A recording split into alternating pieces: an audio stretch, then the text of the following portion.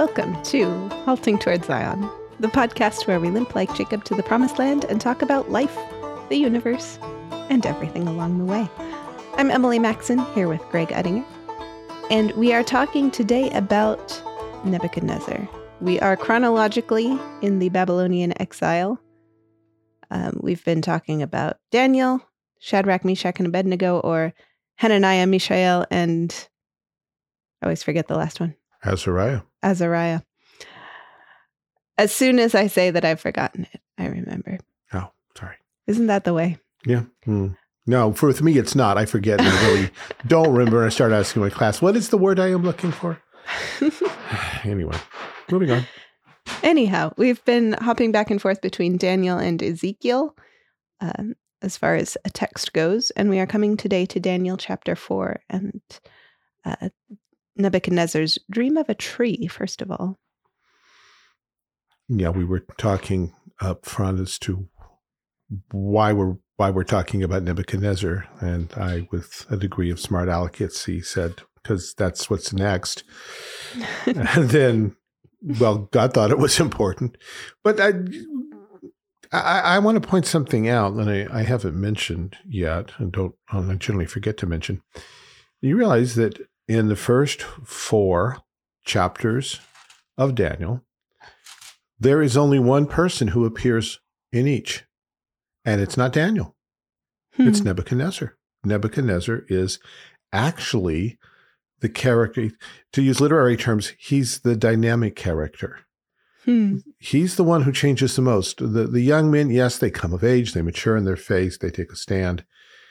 Nebuchadnezzar goes from blatant pagan conqueror antichrist to a godly man whom God uses to write scripture. In fact, he is, and until we get to Dr. Luke in the Gospels, he is the only Gentile who gets to write an entire chapter of scripture. And he wrote it probably in his own thinking, not as scripture as such, but he wrote it as a letter to the world, his world, which was quite large at the time, to tell them about his conversion. So it's also one of those rare things in scripture, a conversion story from a king who talk about politically incorrect. Here is a civil ruler using the channels of civil authority to tell people that he's been converted to worship the God of Israel, the God of heaven, and that they should take note and consider doing the likewise. Boy, he would get flack today if he were an American president trying to do this. And unfortunately, the flack would not be simply from the secular media. There would be a lot of Christians who would say, well, that's mixing church and state. There are still Christian scholars and Christian denominations who haven't forgiven Constantine for ending persecution of Christians. And that's the funny thing that people come after Nebuchadnezzar for, or after the scriptural account. They say that this conversion is not witnessed by any other document. And so they say, oh, this is clearly false because there's no other evidence that Nebuchadnezzar converted to Yahweh worship. Well, of course, nobody else would write it down because that means they lost, Yeah. It wouldn't be in any other religion's interest to document the most powerful king in the world converting to the religion of Yahweh.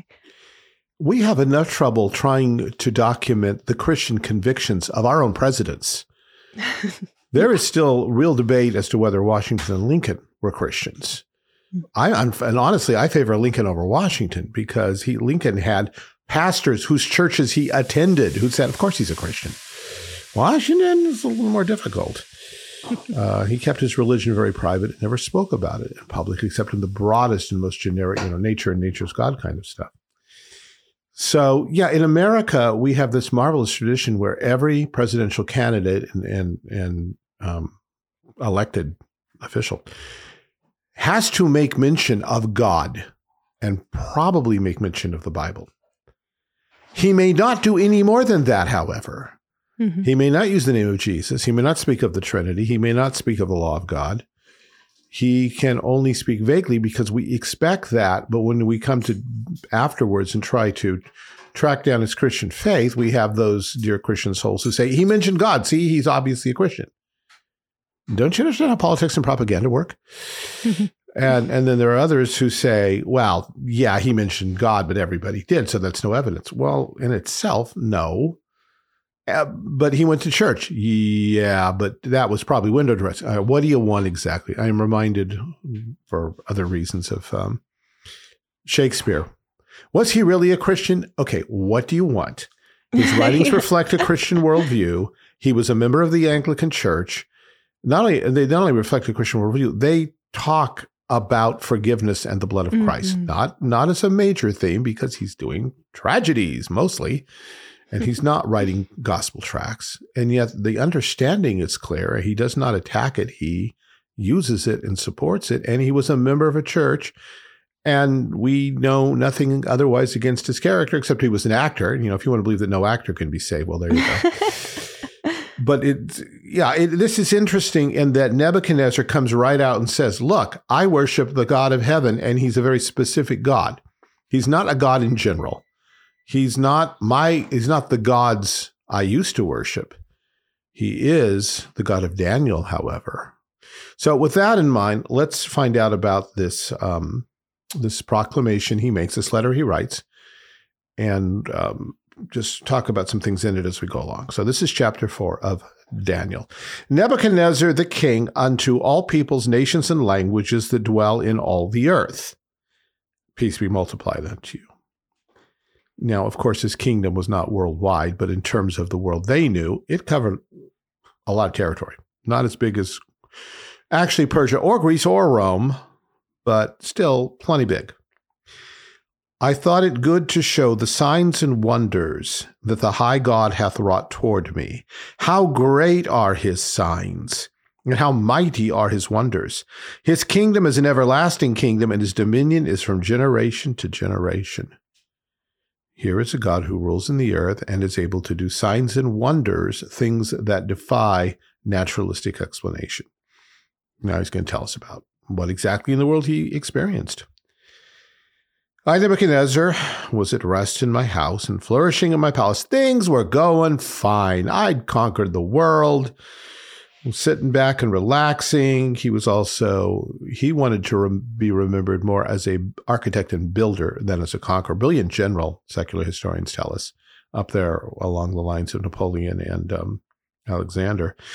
But he rebuilt Babylon. He built the Hanging Gardens, tradition says, refurbished what had been the Tower of Babel, built his own palace, made it a beautiful city. We should talk more about the Hanging Gardens later if we have time. Okay. You probably know more about them than I do, actually. So he's there just thinking about all of this and apparently falls asleep. I saw a dream which made me afraid. You know, this is not the kind of thing that world conquerors normally do. I don't know. Admit they got scared. Admit they got scared, yeah, from a dream. Yeah. Even in things like, you know, the Cuban Missile Crisis, it had to be long over before anybody came out and said, boy, that was terrifying. I mean, we almost blew up the world. It's you don't play that card until you have to, but he's admitting it freely, so he's already kind of breaking the mold here. And the thoughts upon my bed and the visions of my head troubled me. Therefore I made a decree to bring in all the wise men of Babylon before me, that they might make known unto me the interpretation of the dream. This should sound familiar. Been there, done this. Then came in the magicians, the astrologers, the Chaldeans, and the soothsayers, various brands of magic practitioners. And this time he doesn't insist that they tell him the dream first. He just blurts it out. He says, I told the dream before them, but they did not make known unto me the interpretation thereof. Okay. Kind of like last time. But last time, he met Daniel. And this time, he doesn't go to Daniel right away, which is interesting. You would think he'd remember how this played out last time and just say, cut out the middleman, call Daniel in. But he doesn't. But at last, finally, Daniel comes in. At last, Daniel came in before me, whose name was Belteshazzar, according to the name of my God. That is the God he'd worshipped so far, most of his, or all of his life until now. According to the name of my God, in whom is the spirit of the holy gods. Okay, gods. That's Elohim. So it could mean plural pagan gods, or it can mean the creator. And that seems to be the intent here. And before him, I told the dream, saying, O Belteshazzar, master of the magicians, of the Magi, because I know that the spirit of the holy gods, or of the holy God, is in thee, and no secret troubleth thee, tell me the visions of my dream that I have seen, and the interpretation thereof. Thus were the visions of my head in my bed. This time he remembers it quite vividly and does not hesitate to tell what he saw. I saw, and behold, a tree in the midst of the earth, and the height thereof was great. And the tree grew and was strong, and the height thereof reached unto heaven, and the sight thereof unto the end of all the earth. Meaning, as far as you went. Some people have used this to argue for a flat earth, but we move on. The leaves thereof were fair, and the fruit thereof much, and in it was food for all. And the beasts of the field had shadow under it, and the fowls of the heavens dwelt in the boughs thereof, and all flesh was fed of it. Various religions and mythologies have their tree of life, or their cosmic axis, or their Yggdrasil, some kind of the world ash tree, some kind of great cosmic thing the world spins around that often looks like a tree. So the first thought would be, well, whatever this is, it's really, really important. It's important not simply in some kind of magical cosmic sense, but it's socially important, because the beast and the fowls and everything rest in it, lodges in it, finds shadow in it, and all flesh is fed of it. So this is more than just your ordinary garden apple tree. This is something big and special and really tall, and it casts its shadow to the ends of the earth, apparently. And I saw in the vision of my head upon my bed, and behold, a watcher and a holy one. That's a watcher, even a holy one. So there is an angel? Apparently, yes, some kind of angelic presence. It's probably not the watcher out of the Marvel universe who stands on the moon and watches Earth and records. This is someone who works for God. A holy one. He came down from heaven. And he cried aloud and said thus, hew down the tree and cut off its branches, shake off its leaves, scatter its fruit.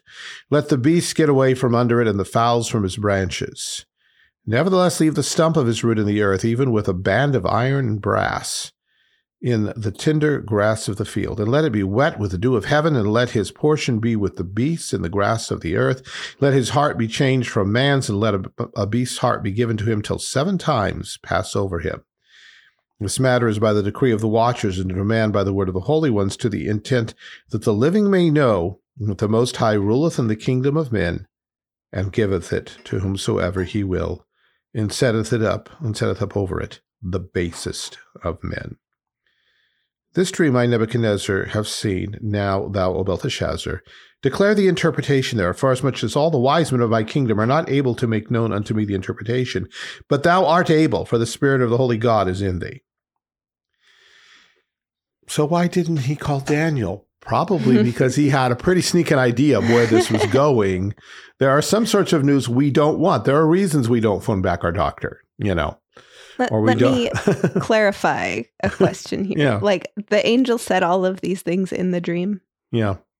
That's not even the interpretation. That's just the dream. That's just the dream. It's pretty clear already. Yeah. Did he really need Daniel to? No, he didn't really need Daniel. I mean, it doesn't come out. He was looking for someone to tell him it meant something else. Yeah, pretty much. He was hoping for some. The amazing thing is that all the other wise men couldn't even get that far. Mm-hmm. Whether it was because they really couldn't make sense of it, or because they had a sneaking suspicion where it went, and they didn't want to be the ones to say it, is another matter.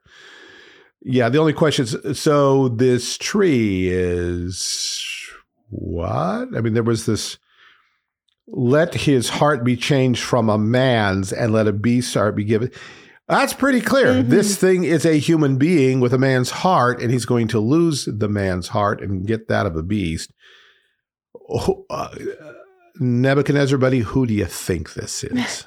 Who's having the dream? Yeah, who's having the dream? Oh, Nebuchadnezzar's having it. Right, Nebuchadnezzar. Yes, Nebuchadnezzar's having it. So what are we supposed to make of this? Well, first of all, Nebuchadnezzar's having this dream. He is a pagan king, and although he has been influenced on 2 occasions, maybe 3, by Daniel and his friends, and has acknowledged that their God is kind of special and unusual and can work miracles. And he likes Daniel and his friends apparently, although that wasn't clear as of the last chapter when he threw 3 of them into the fiery furnace, but apparently they got along afterward. So the amazing thing is that God is revealing himself to a Gentile, an unbeliever even, not just a Gentile, but a Gentile unbeliever, who arguably has kind of played the role of Antichrist. I mean, he's looted and sacked Jerusalem, taken away their king, set up another king, has laid siege to it. And at some point in here, I don't know what year this is in his reign, if he hasn't already, he's going to destroy the city and the temple and carry the rest of the people captive. And it is to such a person that God comes with a dream. Now, truly, it is a terrible dream, a frightening dream. And yet, like all of God's messages, if God is still talking to you, there's hope. Mm-hmm. And some people have trouble with that. Well, God wouldn't just come and say, judgment, destruction, doom, gloom, Sodom and Gomorrah. That's what Jonah said. Jonah's a good case in point. Yeah, that's exactly what Jonah said. But as long as God is still talking, even if he doesn't say, repent, you might as well try it, because what have you got to lose right now? And there are times where God has accepted such repentance. He's turned from his wrath. So if God is talking to you, another example I was thinking of was Saul, when he consults with the evil, tries to consult with the evil spirit, and Samuel shows up. And people have argued, well, that can't really be Samuel because he would plead with him to repent. No, he wouldn't. We've been there and done that, but he spent his whole life doing that. Yeah, that got nowhere. He's not going to do it after he's dead. But he does talk to him and tell him, you have 24 hours. Mm-hmm. He's already laid down everything Saul needs to do. Saul knows the gospel. Saul knows the need for repentance. Samuel, in one last miracle, by God's grace, is allowed to point out, judgment is right ahead. The train tracks are broken at the bridge. You're about to go into the pit. Anything come to mind here? Apparently not. So here is God revealing what could be a very terrible judgment. We're told that what's going to happen, 7 times will pass over him. I think writers have generally assumed 7 years. It doesn't say years. It may be years. Seasons, months, probably more than days. Long enough to make some kind of huge effect upon himself and upon the community in which he lived, his advisors and lords and such.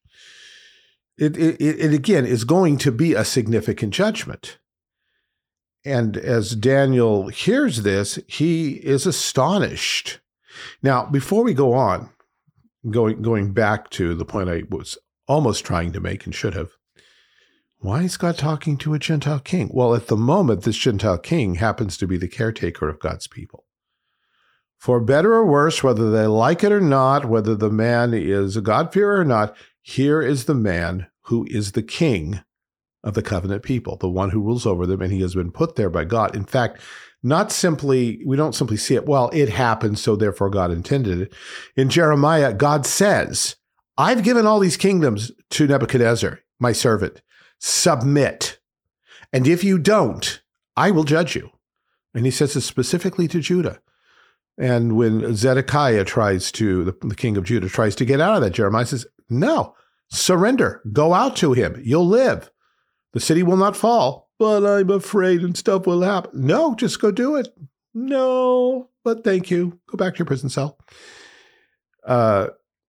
And because of this role that God has given him and that he will give other pagan kings, we think here of Cyrus and Darius and some of these others, they are in effect Messiah figures. And thus the tree of life. But you can think of, there's a couple sections of scripture, which I will now find. One we know well enough from Matthew 13. Mm-hmm. This is the agricultural parables. And Jesus is talking about seeds and trees and such.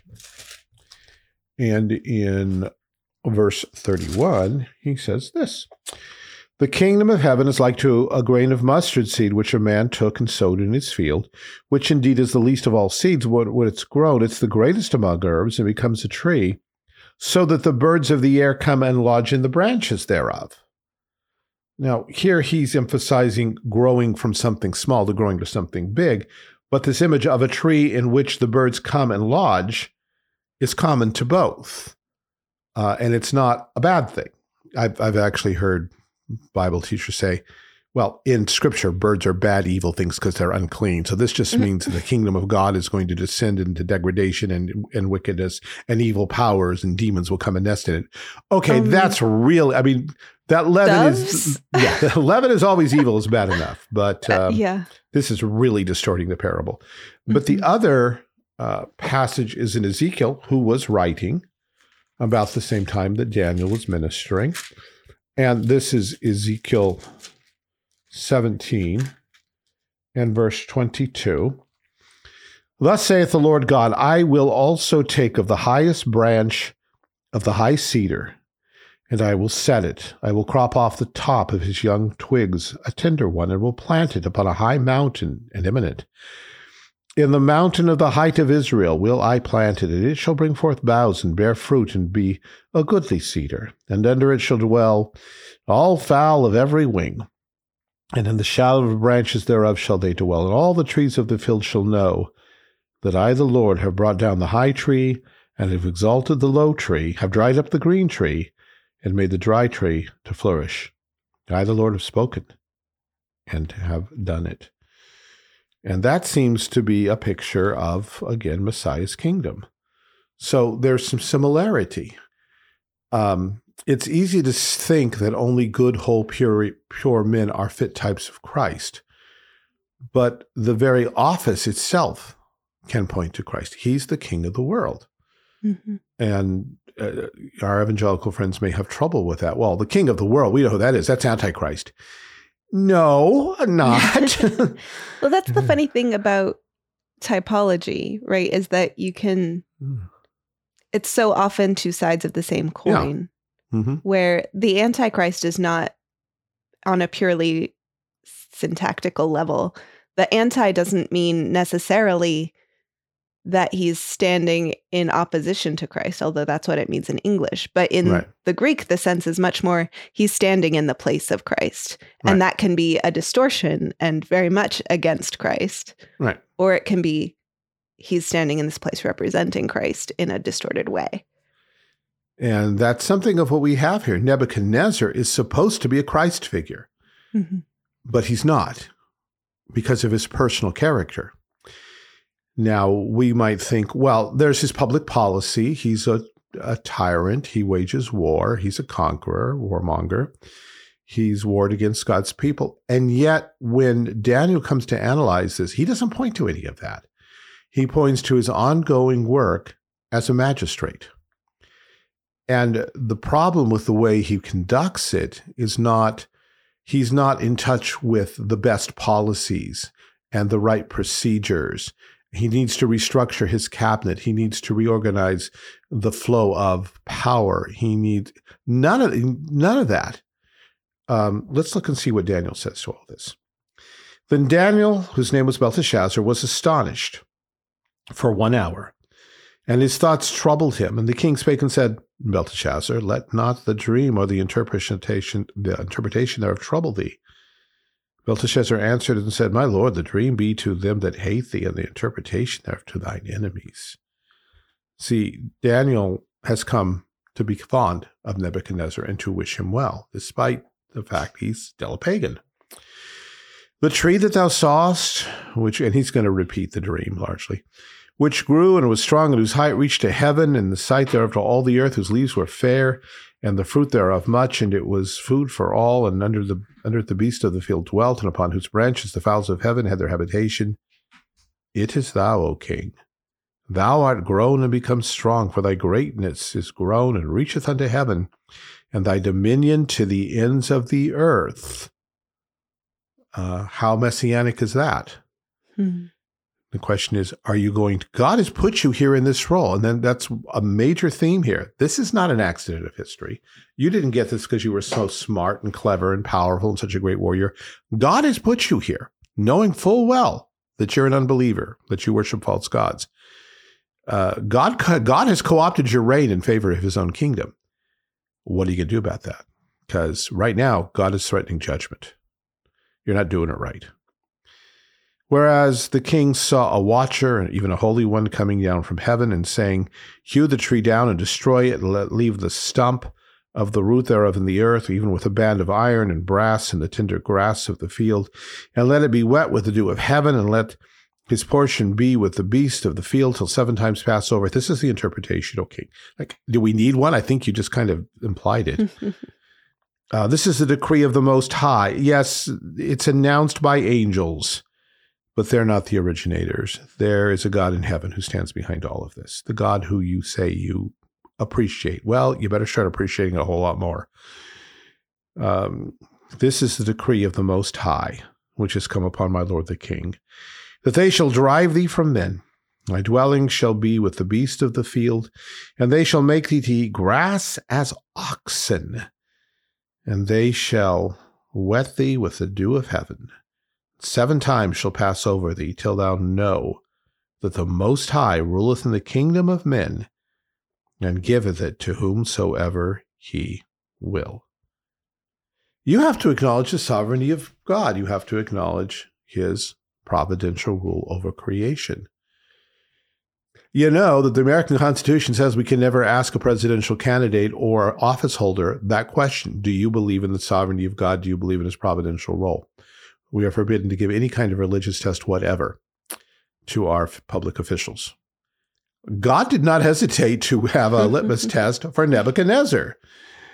Daniel says, this is the God. It's not enough for you to acknowledge that there's this great God out there someplace who does nifty stuff for his servants down there. That's insufficient. You're going to have to acknowledge publicly, officially, this doctrine we call the sovereignty of God. You're going to have to become an operating Calvinist and you announce it on paper. You can't do that. This is a pagan kingdom. The rest of the people don't believe in that. How can you put yourself forward as a representative of people when you're going to say that you don't share their religion? God put me here? Well, no. God put me here. It's also worth noting that God put him there before he made this confession. Before he made this concession. God did not wait until he was converted. God put him in place to use him. And since he hasn't gotten the clue, God is now intervening in his life in a very personal, private and public way to get his attention. God not only rules over the kingdoms of the world, but he gives them to whomsoever he will. If a kingdom has a king, God put that king there. And we struggle with that sometimes as Christians, and particularly as American conservatives. Well, there's no way God gave us our current president. Sorry. Yes, he did. But he's not a good man. And, you know, everything follows all the critiques. Like, well, yeah, that kind of means that God thought that's what we deserved, apparently. That he, in fact, is a proper representative of the American people. Does God have other plans beyond that? I don't know. Have you been praying for our president lately? Daniel was concerned about his king, even though he was a pagan. Whereas they commanded to leave the stump of the tree roots, thy kingdom shall be sure unto thee after that thou shalt have known that the heavens do rule. God's going to do you a great favor. He's going to hold your kingdom intact until you come back. We don't know who received the power, who was the steward. It might have been Daniel himself, might not have been. But God used some means to make sure the kingdom didn't fall apart. Probably part of it was Daniel's assurance that he's going to be sane again, and you better have done the right thing when he is. Wherefore, now here's what Daniel tells him he needs to do. Wherefore, O king, let my counsel be acceptable unto thee, and break off thy sins by righteousness, and thy iniquities by showing mercy to the poor, if it may be a lengthening of thy tranquility. Again, not your public policies, your philosophical determinations, your worldview. You have specific sins, And you need to repent. You need to stop committing them. And particularly, he highlights showing mercy to the poor. You got a lot of wealth. There are poor people in your kingdom, in your city. What have you done for them lately? Now, is this a welfare system? No, the king actually owned everything. In the American system, the federal government really isn't supposed to be owning everything. In fact, it probably wasn't supposed to own everything it does own now. Military bases and a plot of land for Washington, D.C. was about as far as the Founding Fathers envisioned. And military bases was questionable. Yes. Embassies, maybe. But it was very limited in what they were to own. But the king actually did own everything. Basically, the king got rich and then he used his own private money to do whatever he wanted, whether it was communicate money to other lords or to programs or to people or to whatever he needed. And so Daniel says, basically, you are filthy rich. You got that way by conquering nations. Okay, whatever you have, but the fact is you have the money. There are poor people who need it. So this is personal charity. Yes, after a form, it is governmental charity, but only because the king is the government personified. Yeah, and so this is not primarily a public or official reprimand or instruction. This is a personal one. You have personal sins, and you need to repent of them personally. Does the character of a ruler matter to God? Obviously. Mm-hmm. And what needs to happen is not a change of public policy, although that may follow and often will and should. But first of all, how are you treating your wife? How are you treating your employees, your secretary? Are you trying to seduce her? How are you padding your expense account? Are you kicking your dog? Are you dumping trash in your neighbor's? What are you doing in your practical everyday affairs? You slandering people? You lying about them? What are you doing that is drawing God's wrath down upon you? Let's start with your private life. Let's start with your personal character. There was a time when personal character was an issue for American presidents. There was always the pushback on religious areas, but in terms of personal character, there was always the two-party system, everyone attacking everybody's personal character. So that was a given.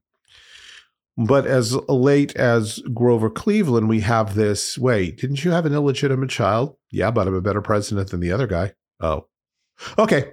Then we get to John F. Kennedy. It's like, lots of stuff going on here, but the media really likes the guy, so they're not going to tell us anything. And then we get to Bill Clinton, who is caught, as it were, red-handed, pants down. And suddenly the liberals are, but personal character doesn't really matter. The question is he a good president? God has a different opinion of this. God looks at the man.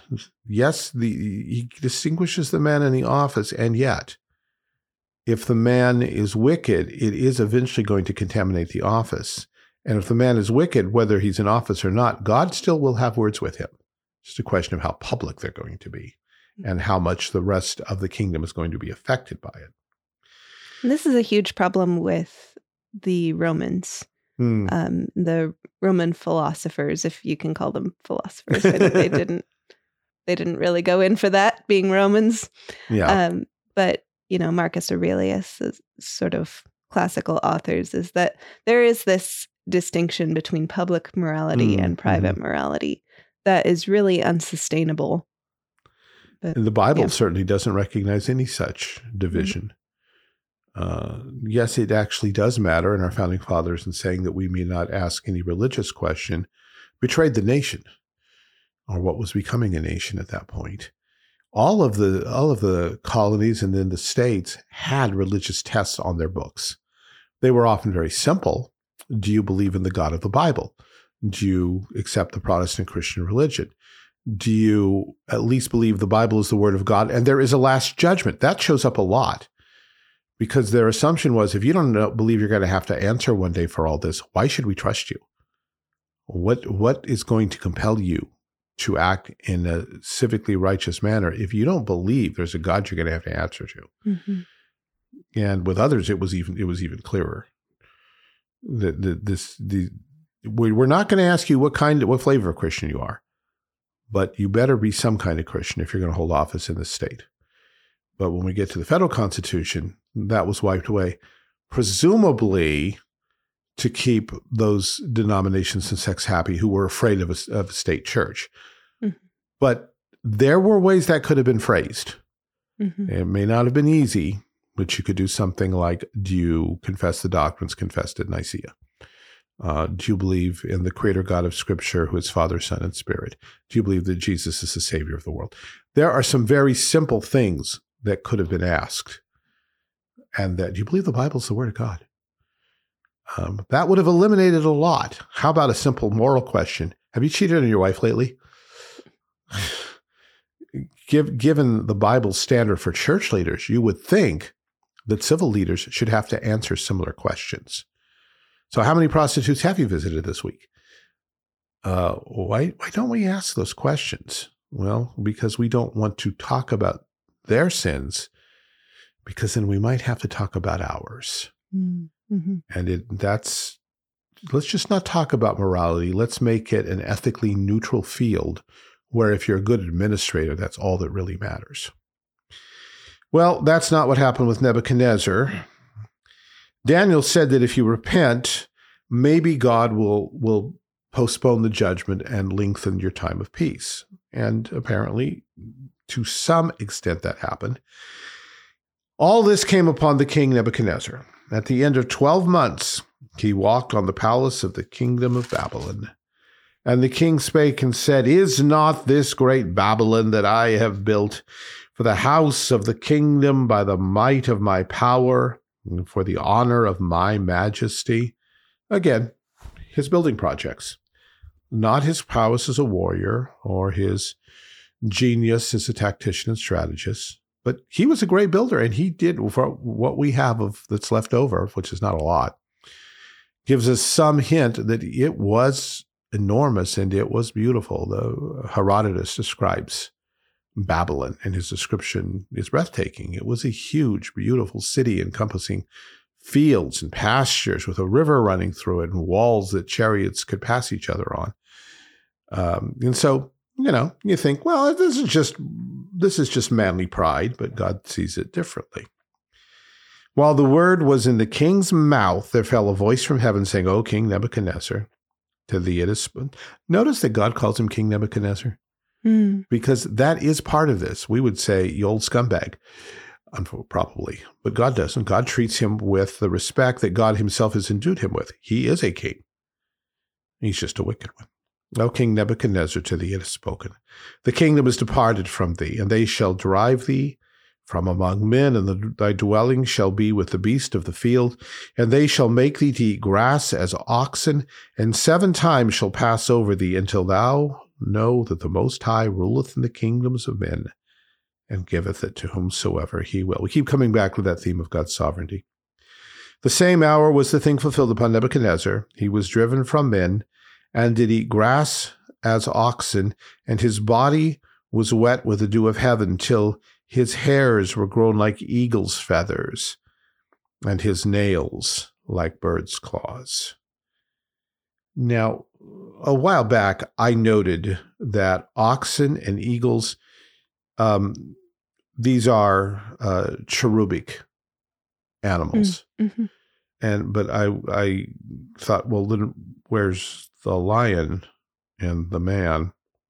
And my wife said, well, the lion has just been humbled to be an ox, as has the man. The Babylon in Daniel 7 is portrayed as a winged lion. Mm. And even there, the emphasis is, and he gets his wings plucked. Mm. So there's hints here of, Nebuchadnezzar, you were a cherubic guardian of Israel. God honored you by letting you guard and take care of his people, and you screwed it up. So you get to go out in the field and eat grass like an ox. How the stomach processes this, I don't know, but God arranged for it. Technically, this is called boanthropy. It's like lycanthropy, but lyca is wolf and bovine is cow, for whatever that's worth. And he's out there for however long 7 times is. At the end of the days, I, Nebuchadnezzar, lifted up my eyes into heaven, and mine understanding returned unto me, and I blessed the Most High.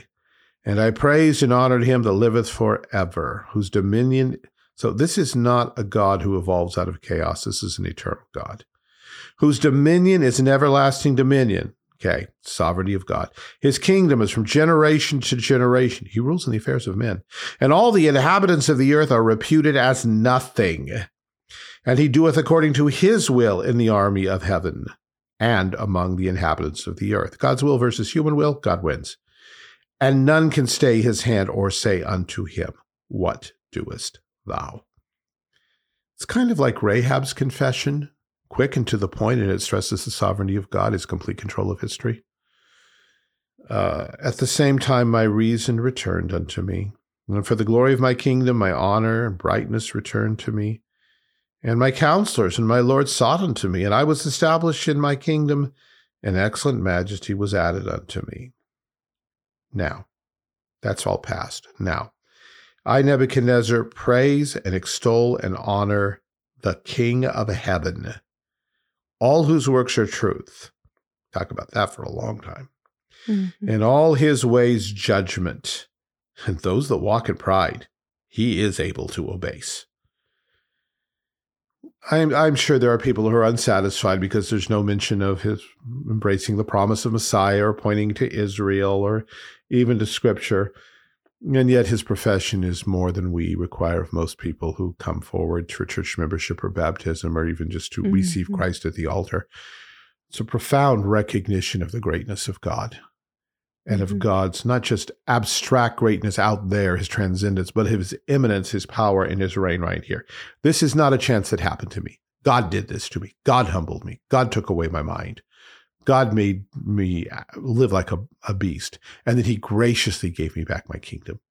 And my response is not resentment, a chagrin. It is thanksgiving that he has humbled me and put me in a place where I could do good. And the first thing I want to do is tell the world about this God.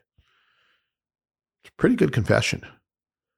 And it comes at a key moment in redemptive history when we are turning the corner toward the restoration and toward the scattering of Israel throughout the world and the preparation for Messiah. And God lets a Gentile king not only shepherd his people, but converts him, brings him to faith, and lets him write Scripture. And you can imagine, remember that the Hebrews had a king, depending where we are in the timeline. He's either cowering in Jerusalem or he's in a prison cell in Babylon. Mm-hmm. This is the king with whom God works. And this is not the way it's supposed to happen because God only works with nice Jewish people. Israel needed to reevaluate her perceptions of history and politics and of the way God does things. And of who God can save and use. With God. Yeah. There's so much we could dig into here. Like I don't think we have time to go into the gardens. I wanted to talk about them, not because I know much about them as gardens, but just the typology of the garden within the city. The garden in the city. Babylon is a counterfeit to Jerusalem. Most certainly, it was foursquare. It's a city of rivers, and in the center is this ziggurat that has, depending on whether these were two separate things or the same thing, and I've seen interpretations that run both ways, that the ziggurat itself was a garden. Was that the Hanging Gardens or the Hanging Gardens, something similar? Whatever the case, the heart of the city, up high, like a mountain, is occupied with gardens that are somehow mechanically watered because it takes some effort to pump water up there. And this is the most beautiful city in the world, the best city in the world. Yes. It's not one that's urbanized and turned to concrete. It's one that has life in the middle. Yeah. But it's not the life of Christ. But they are offered a chance here. And we must assume, because destruction comes, that most people reject it. We don't see a whole lot of hope here. In the next story, we do see the Queen Mother who comes forward and tells Belshazzar, there's this guy named Daniel. She may have been a God-fearer. She may have been a believer. She may have realized he's the only one who could save this out of this mess. You better talk to him, you little brat.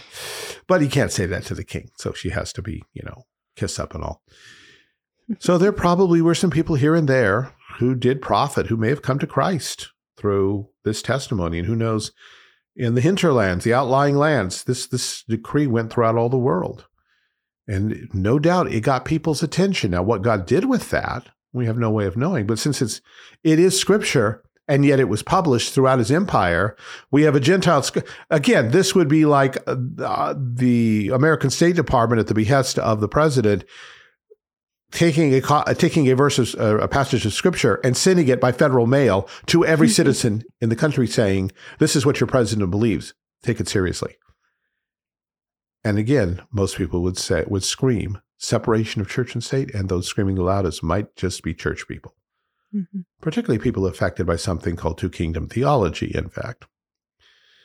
But Nebuchadnezzar does not see two kingdoms. He sees one kingdom. He works for the king, and his job is to forward the progress of that kingdom in time and history. And God's kingdom is moving to becoming Messiah's kingdom, as he already knew from his previous vision. The kingdom the God of heaven will set up in the last days is the kingdom of Messiah. And all that God is doing through Nebuchadnezzar, no, it's not about you, Nebuchadnezzar, so you can be glorified. You're a tool. You're an instrument. You go with that and be helpful, or resist that and be broken. And God let him do a little both. And in the end, he comes out and says, no, this king is truth. This king is mercy. This king is judgment. Fear him. And only eternity will tell us how many people listen to him. Yeah.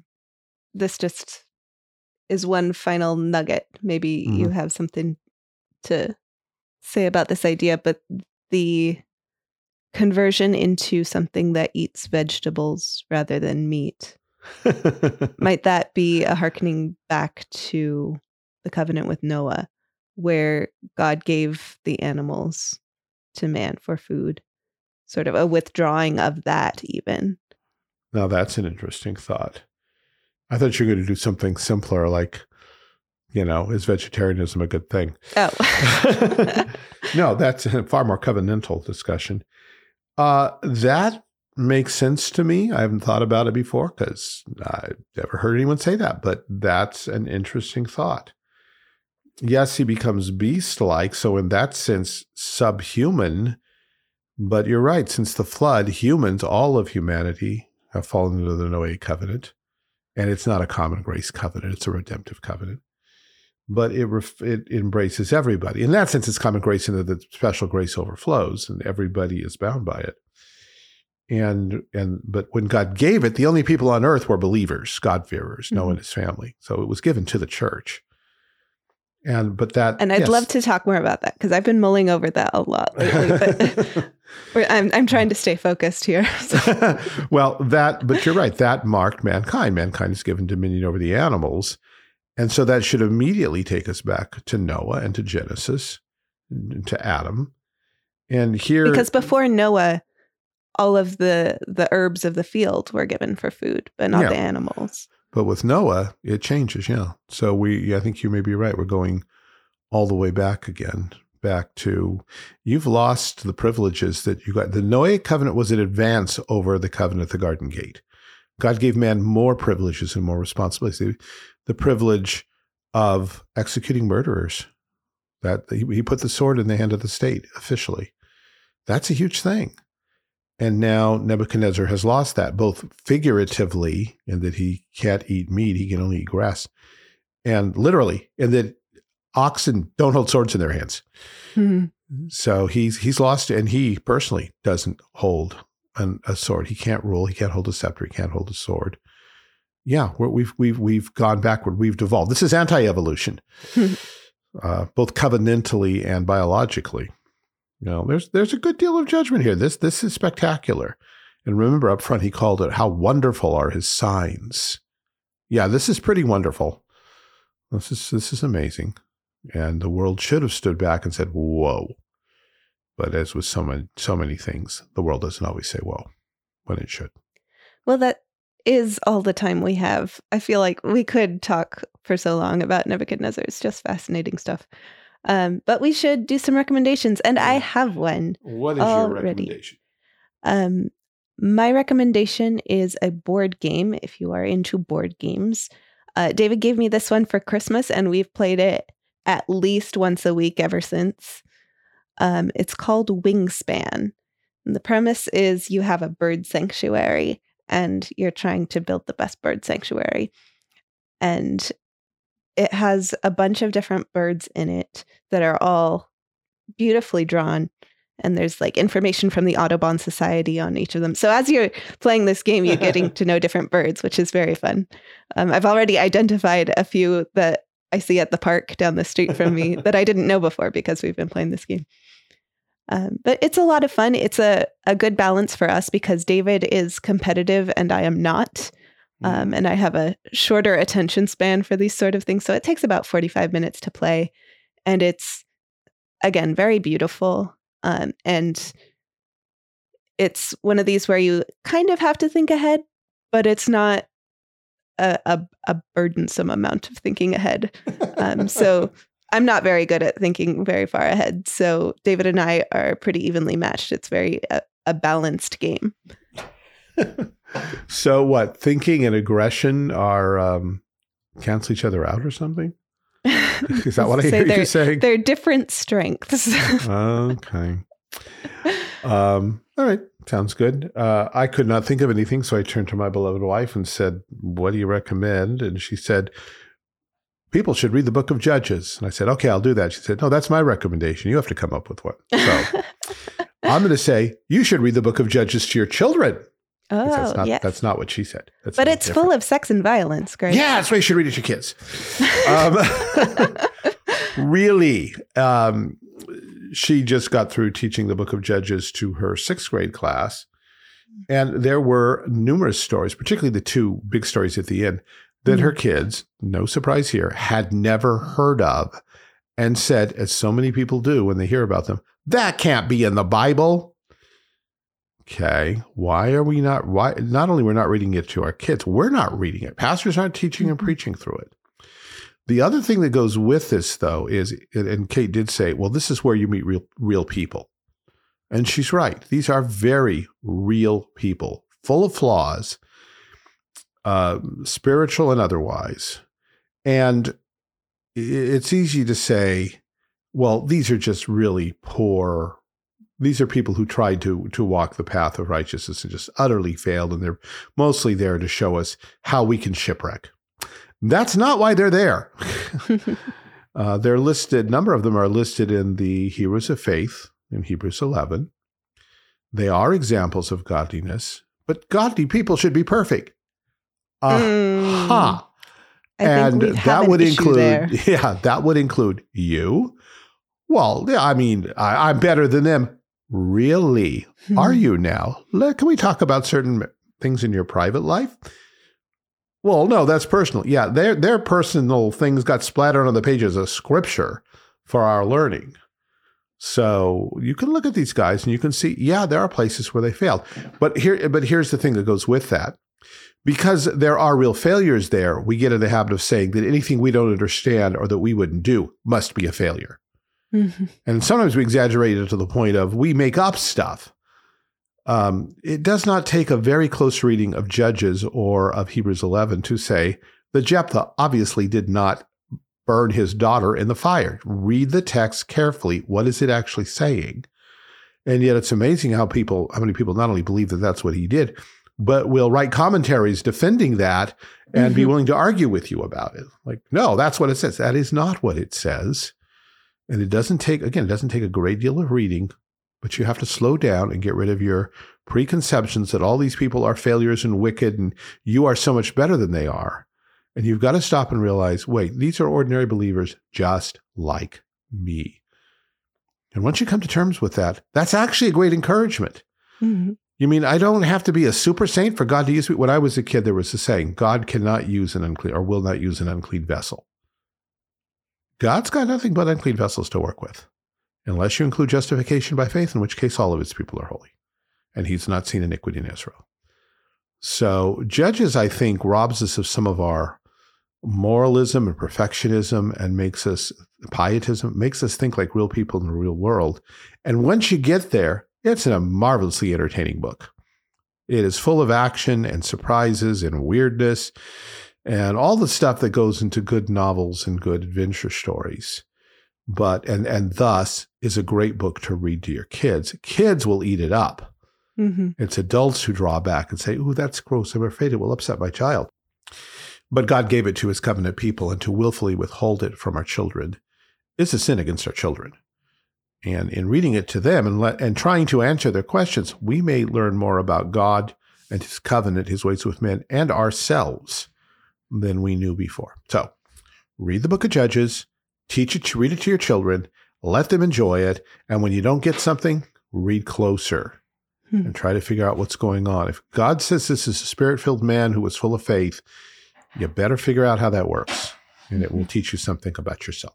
There's a wonderful humor in the book of Judges, too, which is another shock to the Victorian Christian sensibilities. Yeah. Wait, God thinks this is funny, but it's horrible. Yeah. Well, yeah, maybe there's such a thing as godly black humor. Yeah, exactly.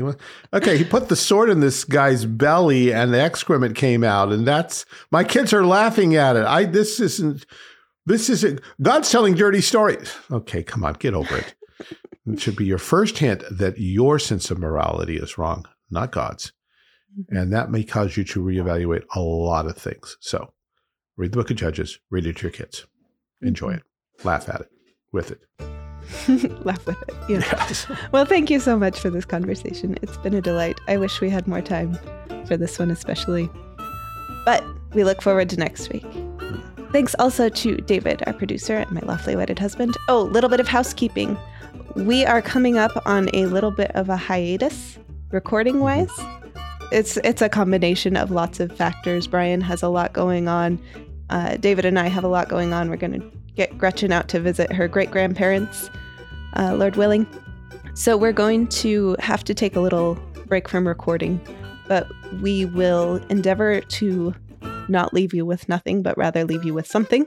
And so we will be releasing episodes every other week instead of weekly.